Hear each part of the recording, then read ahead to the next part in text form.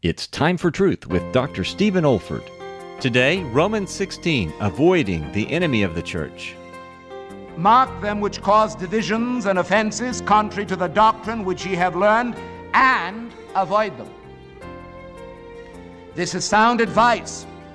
We must not invite discussion with them. There's a satanic fascination about religious discussion which leads nowhere.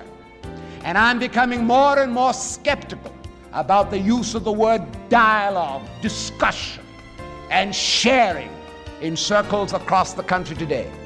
It's one of the enemy's secret weapons for drawing us away from the person of the Lord Jesus Christ, who is the way and the truth and the life.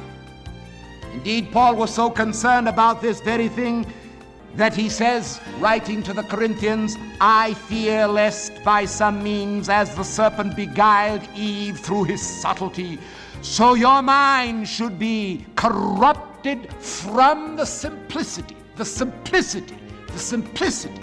that is in Christ Jesus. So we must not invite discussion with the emissaries of Satan. This is David Olford.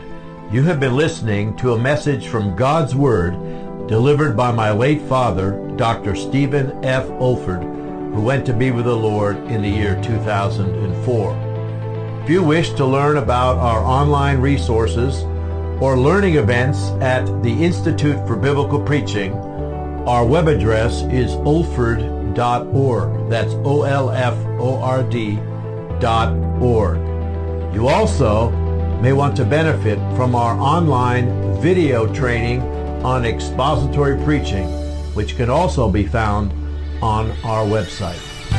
Thank you so much for listening.